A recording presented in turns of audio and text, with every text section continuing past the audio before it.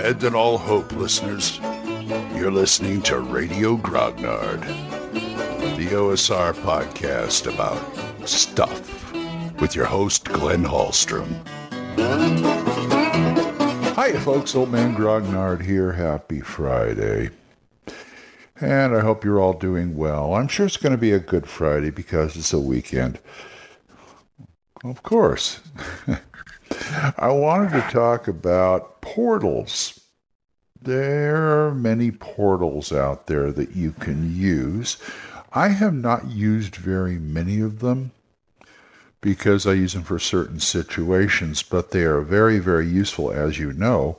And I've given you some ideas about portals in the past, not sort of disguised as other things, but, you know, I'm thinking back on the previous episodes, and I have kind of, you know, some of the things going, oh, you can use a portal for that. I mean, you know, what are portable holes in bags of holding if not portals into another pocket dimension or something like that?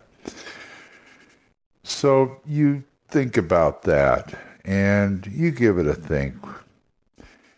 And we'll talk more about that right after this. Okay, portals. I haven't used portals very much in my game except for getting players from one place to another. I don't know, maybe it's the gamer in me, the player in me, I should say. But I really don't like confusing my players, and what I mean by that is by confusing location with players. See, portals are good if they need to happen, if it's part of the plot. But for me, portals are, well, they have the potential of having to do more work than I wanted to during the game. It's a little complication sometimes I don't need, and I'm all about not complicating my job so I can run the adventure correctly. But if one of the first games I did for Swords and Wizardry, it wasn't Swords and Wizardry, as I was using Keep in the Borderlands with Castles and Crusades, and they were in the Caves of Chaos. And they ended up they ended up in the Caves of Chaos because they started this tower, this mad ghoul that was overrun it, and they had to grab him. He jumped through a portal which led to the Caves of Chaos, and it was a whole big mess. And I mean, it wasn't a big mess. When the parties got there, they had to fight stuff. But what I'm saying is it wasn't hard for me because I was doing it. It was plot motivated. I was doing this for a certain reason because I wanted them in a certain area. That's what portals are good for. If you want characters in a certain area, do that. Remember I talked about AccuQuest, the adventure temp agency or whatever you want to call it, hiring place? So that's the same thing where they have portals, and portals can malfunction. That's where the fun part is. I already talked about that. But portals were, that was for a specific reason. That was for a plot-related reason. And some dungeons put portals in there that move people to different parts of the dungeon. Or another dungeon altogether, maybe thousands of miles away, who knows? Because you can do anything with portals. So the thing is, if you split the party like that, say somebody follows a one-way portal into the third level of the dungeon and they're still on the first, you've got to track two different sets of character or sets of characters. In other words, it's another split in the party thing, which I'm not too crazy about. I can do it, but I'm not too crazy about doing it. So, to me, portals must have purpose.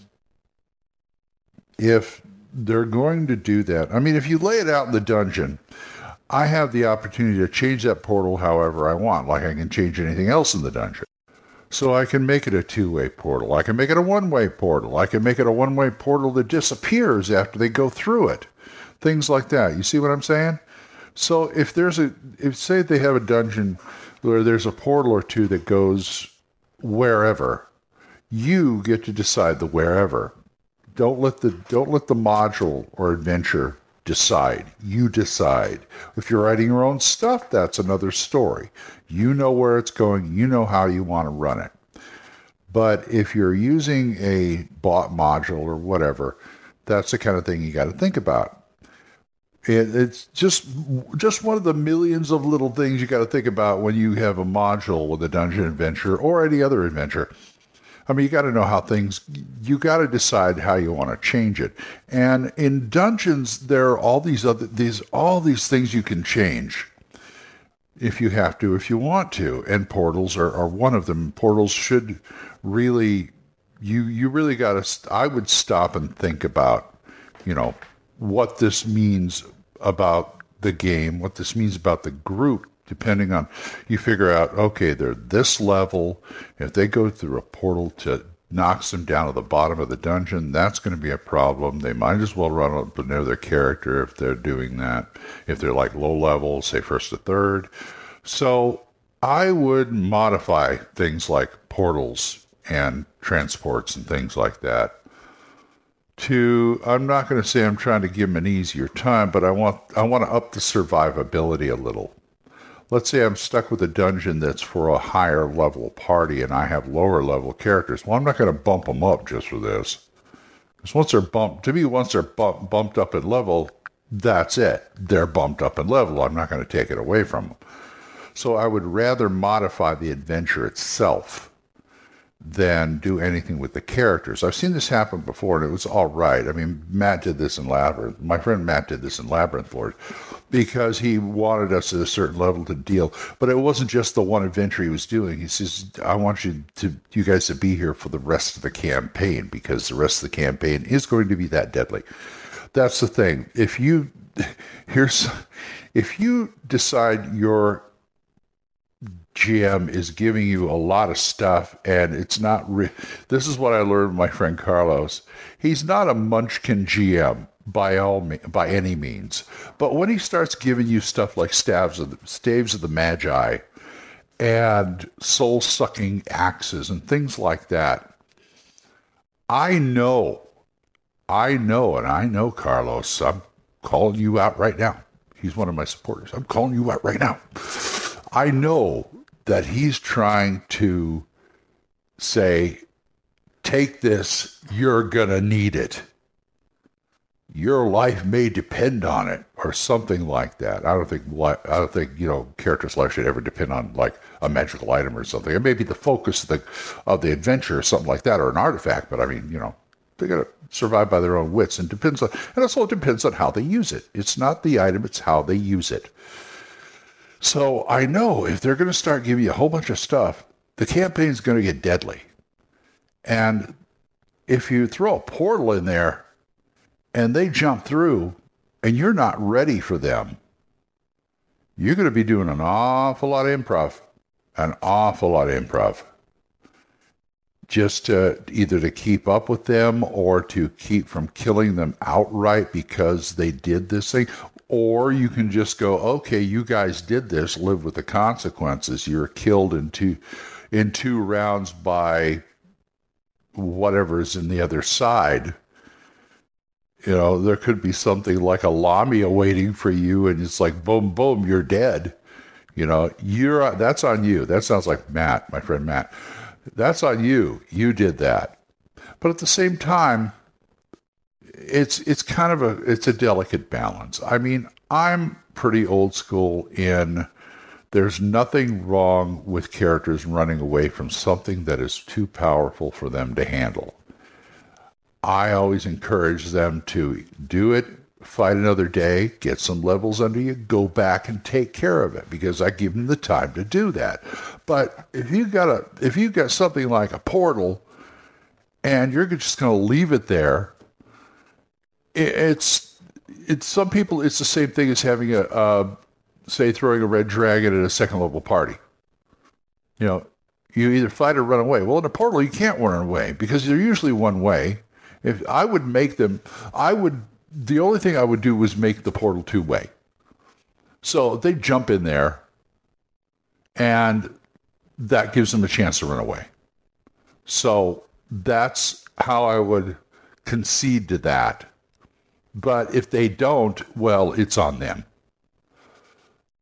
Portals are really handy. And there's also the portals where they go into like another dimension. They go into another plane of existence. I'm not too crazy about, plane hopping and things like this. Is why I don't care for, Planescape's a nice game, but I don't really care for it. That's not my thing. I don't like jumping into a place where the rules change every time we go into a different place, mainly the Magic rules. But that's another story.